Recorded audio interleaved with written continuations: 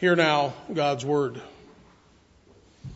Now in those days, when the number of the disciples was multiplying, there arose a complaint against the Hebrews by the Hellenists because their widows were neglected in the daily distribution. When the 12 summoned the multitude of the disciples, then the 12 summoned the multitude of the disciples and said, "It is not desirable that we should leave the word of God and serve tables. Therefore, brethren, seek out from among you 7 men of good reputation, full of the Holy Spirit and wisdom, whom we may appoint over this business. But we will give ourselves continually to prayer and to the ministry of the word." And the saying pleased the whole multitude. And they chose Stephen, a man full of faith and the Holy Spirit, and Philip, Prochorus, Nicanor, Timon, Parmenius, and Nicholas, a proselyte from Antioch, whom they set before the apostles. And when they had prayed, they laid hands on them. Then the word of God spread, and the number of the disciples multiplied greatly in Jerusalem, and a great many of the priests were obedient to the faith. And Stephen, full of faith and power, did great wonders and signs among the people.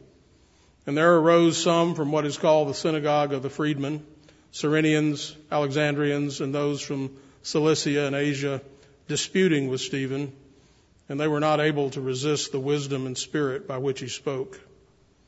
Then they secretly induced men to say, "We have heard him speak blasphemous words against Moses and God." And they stirred up the people, the elders and the scribes, and they came upon him, seized him, and brought him to the council. And also set up false witnesses who said, "This man does not cease to speak blasphemous words against this holy place and the law. For we have heard him say that this Jesus of Nazareth will destroy this place and change the customs which Moses delivered to us." And all who sat in the council, looking steadfastly at him, saw his face as the face of an angel. And thus far the reading of God's word, and all God's people said, Amen. You may be seated. The world continues to swirl in what appears to be a downward spiral headed down what has been called the U-bend, if you know what I mean. If I may change the metaphor, the result is that we might be tempted to want to hear some red meat kind of sermons that will fire us up when we see everything that's going on around us right now. But I want to suggest that we need less firing up and more settling down so that we can remember who we are and why we're here. Storming City Hall with our pitchforks and torches is not the way to change the world. We have to know what our mission is. We have to stay focused on that mission. We represent Jesus Christ to the world. That's our mission. All the time. We are his body. So it is important for us to know our history, which is why we're right now in the book of Acts. To know our story, to know where we came from, so that we know where we're going. Knowing these things enables us and it equips us for his service. If we're going to right the ship, it will be because the church was faithful to her calling. The church is called to instruct society in word and deed, to be the voice of God, to be the truth to the world. I've lived long enough to learn that almost everything is a problem, even blessings. So we may as well get used to it. Everything in this world is bittersweet because this is a fallen world, and yet we are told in Scripture to rejoice in and for all things, even all those broken things. The overarching thing to remember is that God is so powerful, so glorious, so wise, and he loves us, and therefore he takes all those things and he works them together for our good. As Joseph reminded his brothers, but as for you, you meant it for evil against me. But God meant it for good in order to bring about, as it is this day, to save many people alive.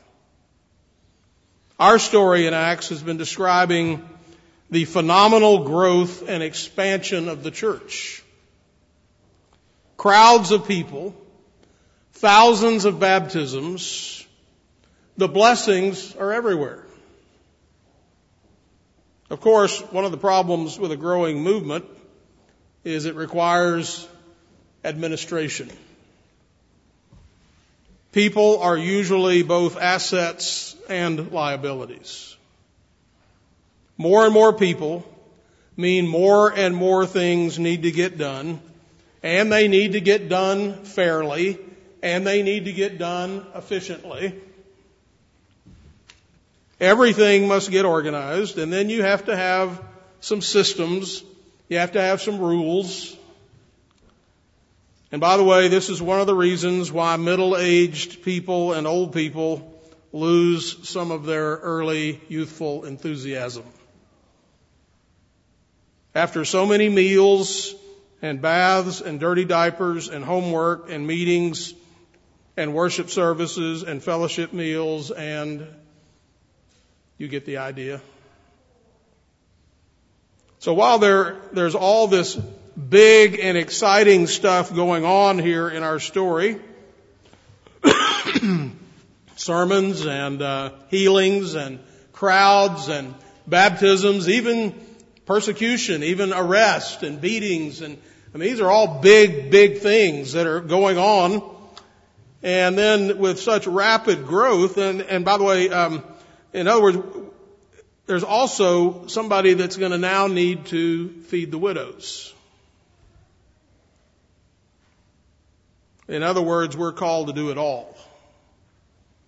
The big, the little, the special, the routine, inside, outside the church. And with such rapid growth, remember probably more than 30,000 people, that means every problem could become a big problem. We might ask Gary and Peggy what it was like to have a 2-year-old and then be handed triplets on top of that. Moreover, the devil was already stirring up trouble outside, and he was not about to neglect seeking to get a foothold inside the church. He does this with marriages, he does this with families, he does this with churches. Divide and conquer. Discord always breaks and threatens the communion. So it's not surprising that very, very early in the life of the church, a complaint arose. There was murmuring. This is the same verb that's used in the Septuagint to describe the murmuring of the Israelites against Moses in Numbers chapter 14. So this is nothing new. In addition to large numbers of people, there were ethnic groups. Remember the different native languages on Pentecost that were spoken? Those were Jews who had gathered there in Jerusalem for Passover, but they came from different places.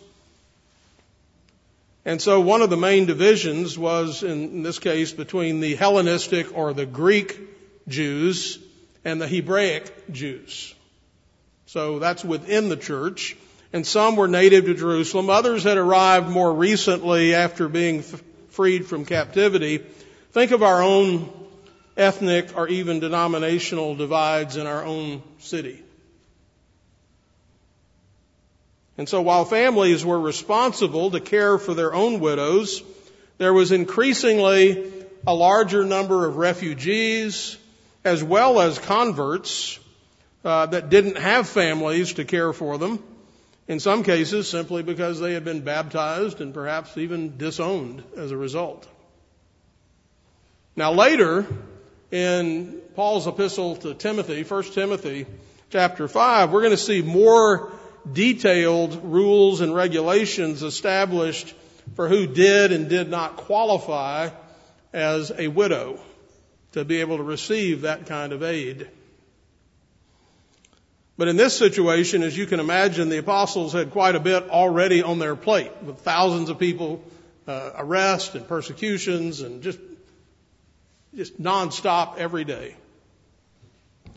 But this was not a matter of the apostles regarding this kind of work, that is, caring for the widows, as inferior to their pastoral work or beneath their dignity. It was really just a matter of their calling and a division of labor. Moses faced a similar situation, you'll recall, in Exodus chapter 18. It was an administrative crisis. And so in Exodus 18 it says, "So Moses' father-in-law, Jethro, said to him, 'The thing that you do is not good.'" Moses, you're too busy. You have too much on your plate. "Both you and these people who you are with, you will surely wear yourself out. For this thing is too much for you, and you're not able to perform it by yourself.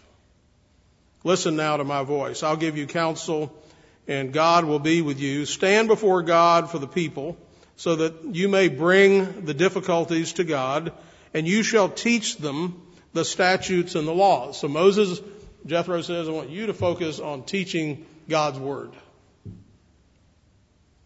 Moreover, you shall select from all the people able men, such as fear God, men of truth, hating covetousness, and place such over them to be rulers of thousands, rulers of hundreds, rulers of 50s, and rulers of 10.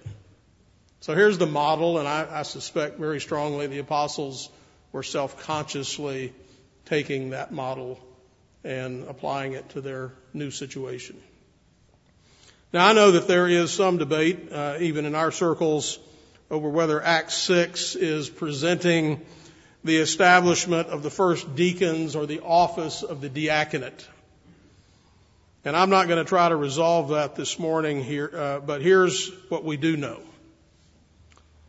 The serving of tables in verse 2 used the word diakonio, which is where we ultimately get our word for deacon. Remember, deacon just means servant. In addition, the word ministry, when it talks about the apostles giving themselves to the ministry of the word, that is diakonia, which is also the same root. So both the apostles and these 7 men who are now being selected to relieve, who are being selected to give some relief to the apostles as well as to the congregation and to the widows, both of these were deacons of some sort, servants. We're still very, very early in the organization of the church. Remember, they're still meeting at the temple. And so if this is not the establishment of the office that we know as deacon, it is certainly similar to the kind of thing that will be done fairly soon in the church. And we do know that the apostles laid their hands on them, thus setting them apart for this work. Thus it seems to be the establishment of some kind of recognized office of leadership. Perhaps it was divided further later on into elders and deacons as the needs grew and it became more and more obvious that there was a need for even greater administration and so forth. And so we know that there were requirements that these were to be men who were commonly recognized as men of good reputation, full of the Holy Spirit and wisdom. As we've seen, the church is growing, though primarily because the word is spreading. Thus, the priority for the apostles is the word of God and prayer, reliance upon God and a proclamation of God's word. That is the mission. That is what God is blessing. Nevertheless, the other aspects of the ministry can't be neglected. I'm reminded of that quip that P.J. O'Rourke made. Everybody wants to save the world, but nobody wants to help mom with the dishes. Well, the dishes, we need to help mom with the dishes here. We need to help feed the widows. So we need to do both. John will write later in 1 John 3, "My little children, let us not love in word or in tongue, but in deed and in truth." So here is real life ways of loving one another, of sacrificing and serving. But the Word remained primary. So again, if we're looking at Acts as a model for what we need to be doing, how did these Christians, who were definitely a minority, how did they change the world so much? And later, very soon in Acts, they're going to be described as those that turned the world upside down. How did they do that? Because that's what we need to be doing, is turning the world upside down or right side up, as the case may be. It's through the Word. It's not through programs. It's not through a whole bunch of activities. It's not through anything but that foundational declaration of the Word of God, of putting the truth out there. We recall from Acts chapter 2, verses 41 and 42, then those who gladly received his word, Peter's word, were baptized, and that day about 3,000 souls were added to them, and they continued steadfastly in the apostles' doctrine and fellowship, in the breaking of bread and in prayers. And in verse 7 of this chapter, it says, then the word of God spread, and the number of the disciples multiplied greatly in Jerusalem, and a great many of the priests were obedient to the faith. There had to be great excitement, you imagine, among the Christians as they saw, quote, a great many of the priests coming to follow Christ. Likewise, great alarm must have simultaneously been rippling through the Jewish leadership for the same reason. And in Acts 12:24, we also read that the word of God grew and multiplied. And Paul will expand on this in Colossians chapter 1, 5, and 6, because of the hope which is laid up for you in heaven, of which you heard before in the word of the truth of the gospel, which has come to you, as it has also in all the world, and is bringing forth fruit. It is also among you since the day you heard and knew the grace of God in truth. And again, Paul says, 1 Thessalonians 2:13, for this reason we also thank God without ceasing, because when you received the word of God, which you heard from us, you welcomed it not as the word of men, but as it is in truth, the word of God, which also effectively works in those who believe. It is the word of God, over and over and over. And we find the foundation for this in the prophet Isaiah, chapter 55. For as the rain comes down and the snow from heaven, and do not return there, but water the earth, and make it bring forth and bud, that it may give seed to the sower and bread to the eater. You got that picture, right? God sending forth this rain and the snow and the water to water the seed. So shall my word be that goes forth from my mouth. It shall not return to me void, but it shall accomplish what I please, and it shall prosper in the thing for which I sent it. So in that sense, and you know I'm using this metaphorically, these are magic words. These are powerful words. These are words unlike any other words that raise the dead, that bring light, that are the truth.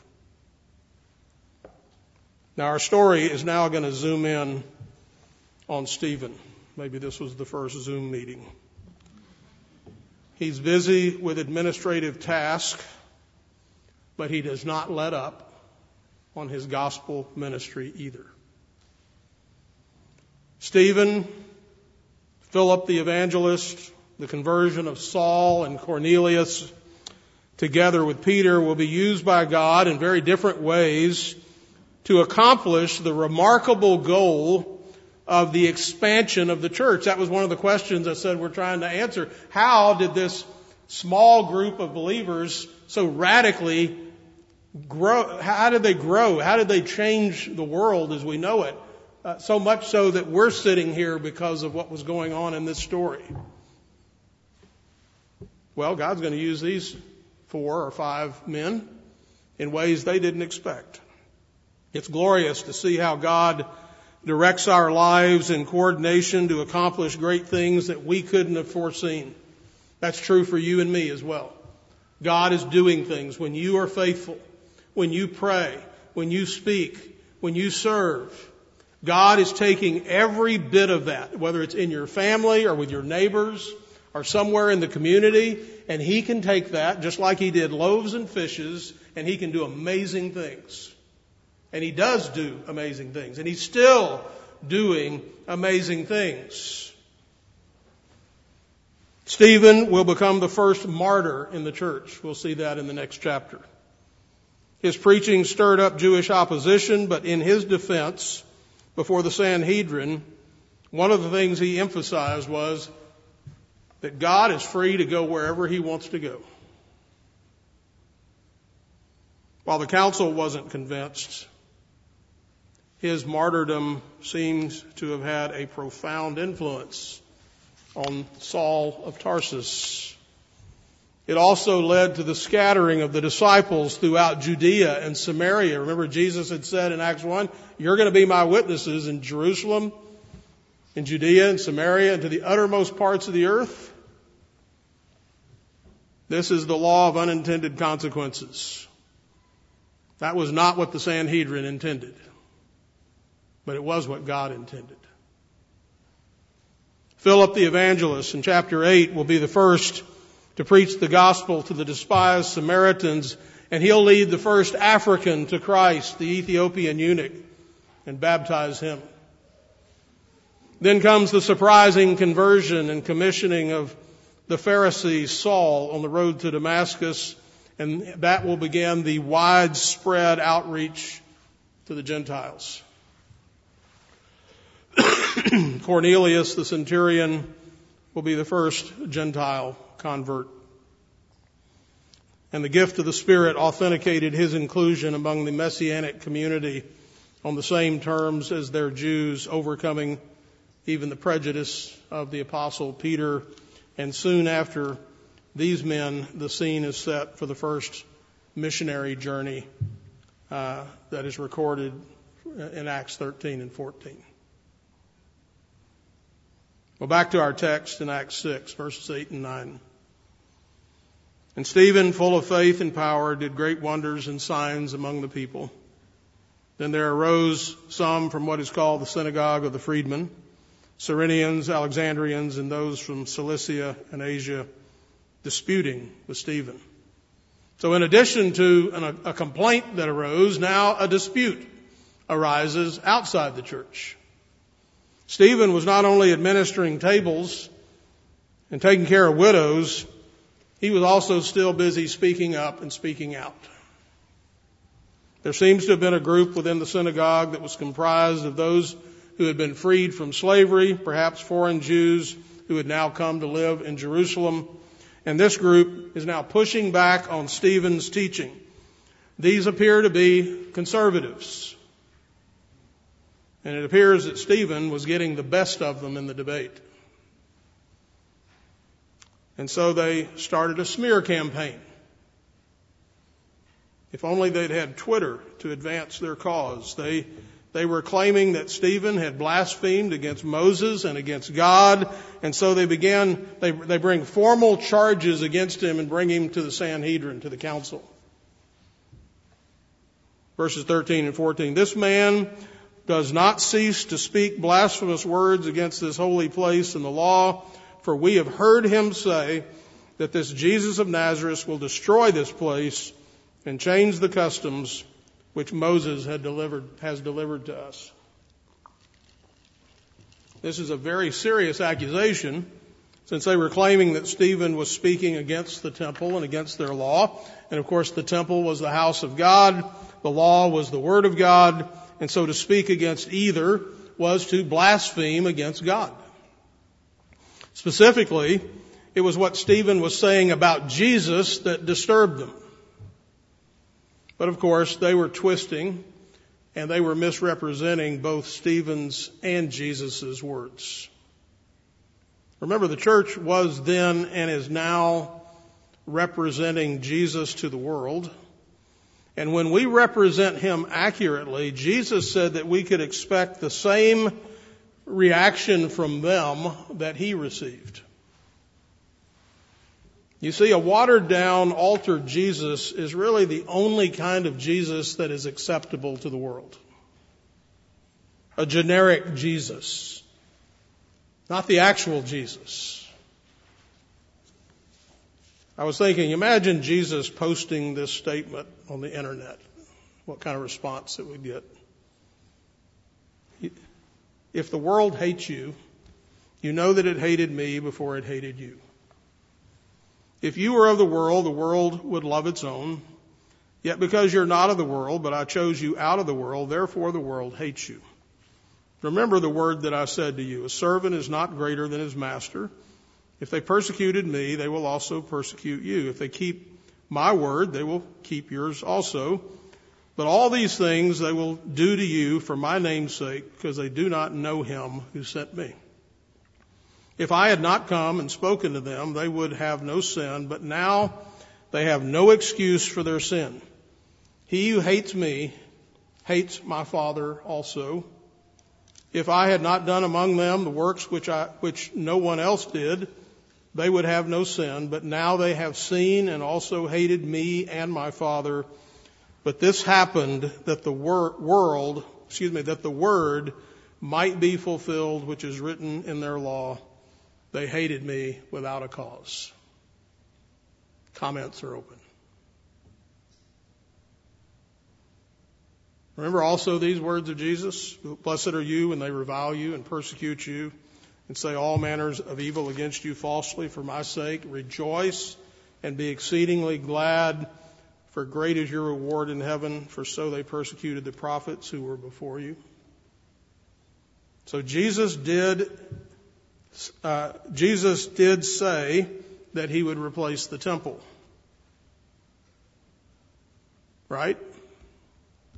Well, in the trial of Jesus, in Mark 14, here's what we read. Then some rose up and bore false witness against him, saying, we heard him say, I will destroy this temple and made with hands, and within 3 days I will build another made without hands. But not even then did their testimony agree. So even while Jesus was on the cross, and those who passed by blasphemed him, wagging their heads and saying, you who destroy the temple and build it in 3 days, save yourself and come down from the cross. Now, of course, this is what Jesus really said. John 2. Jesus answered and said to them, destroy this temple, and in 3 days I will raise it up. Then the Jews said, it's taken 46 years to build this temple, and you'll raise it up in 3 days. But he was speaking of the temple of his body. Therefore, when he had risen from the dead, the disciples remembered that he had said this to them, and they believed the scriptures and the word which Jesus had said. Thus Jesus dared to speak of himself as God's new temple, replacing the old. Matthew 12:6. Yet I say to you that in this place there is one greater than the temple. So what Jesus was saying was that in the past people came together to the temple to meet God, but in the future the meeting place with God would be himself. Now regarding the law, Jesus said that he would fulfill the law.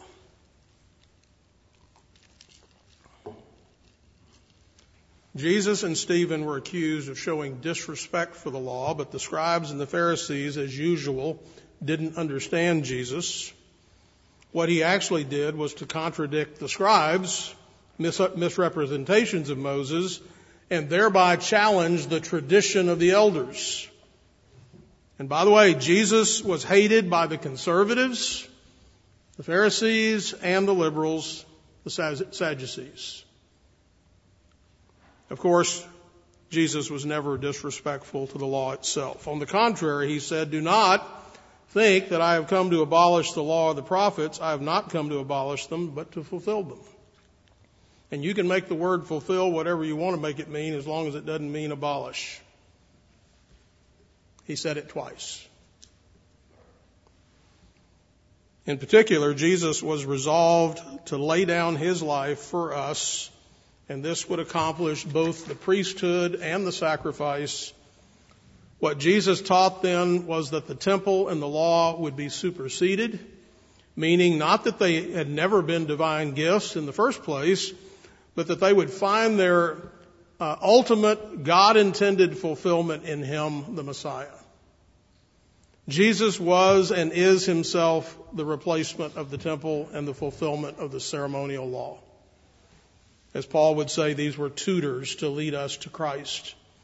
Moreover, to affirm that both temple and law pointed forward to him and are now fulfilled in him is to magnify the importance of the temple and the law. So God did give the law and the temple, which was part of the story, but the story has now reached a new point. Prejudice and deaf ears would have none of it. Jesus was a threat to the old way of doing things. Jesus is still a threat to the old way of doing things. The false witnesses in Acts 6 said, "For we have heard him," Stephen, "say that this Jesus of Nazareth will destroy this place and change the customs which Moses delivered to us." That is, they portrayed the work of Christ in negative and destructive terms. You know, Christians are so full of hate. But what Stephen was really doing was preaching Christ positively and constructively as the one in whom all of the Old Testament foretold and foreshadowed is fulfilled, including the temple and the law. And then finally, verse 15, "And all who sat in the council," that's a large group, "looking steadfastly," they're staring at Stephen. He's in the center. He's in the dock. "Saw his face as the face of an angel." That could just be kind of a little interesting side note, but let's dig a little deeper. It is significant that the council, staring at the prisoner in the dock, would see his face shining like an angel. Who do you think of when you hear that? Who would this group of men think of when they saw that? This is exactly what happened to Moses' face when he came down from Mount Sinai with the law. This is a powerful image and message that God was giving.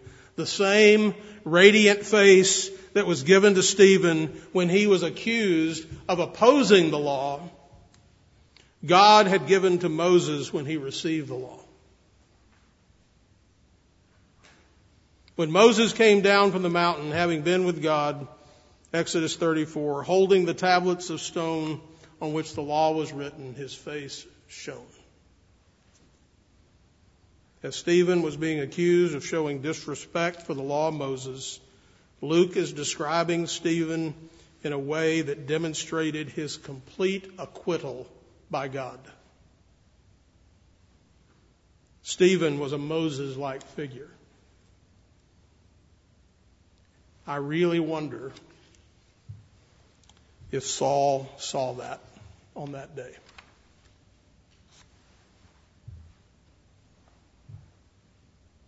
In this way, God was showing that both Moses' ministry of the law and Stephen's interpretation of it had his approval.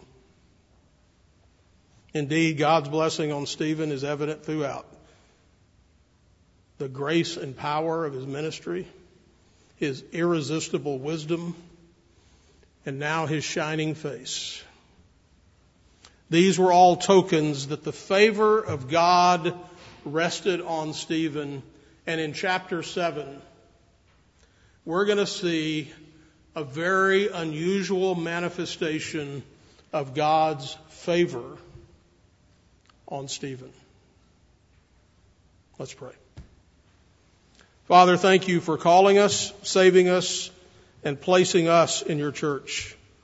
Thank you for giving us your Holy Spirit and your word, and thank you for calling us to represent Jesus to the world. Help us to not live in fear of men, but rather to be bold in speaking the living word before them. Help us to love and serve your church, to share our blessings and minister to those who are in need. And may the world see our love for one another and thereby know that we are truly your disciples. We pray in Jesus' name. Amen.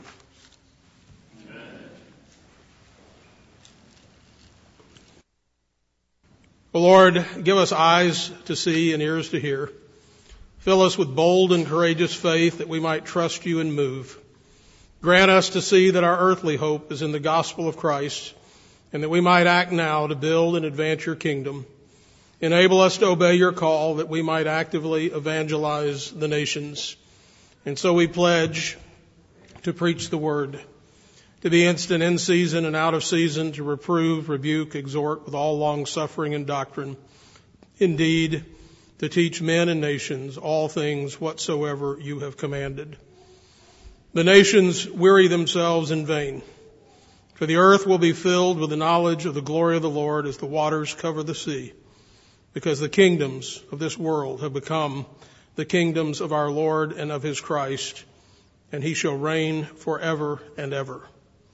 Bless now our feasting and our resting, we pray in Jesus' name. Amen. Amen. And my God shall supply all your needs according to his riches and glory in Christ Jesus. Now to our God and Father be glory forever and ever. Amen.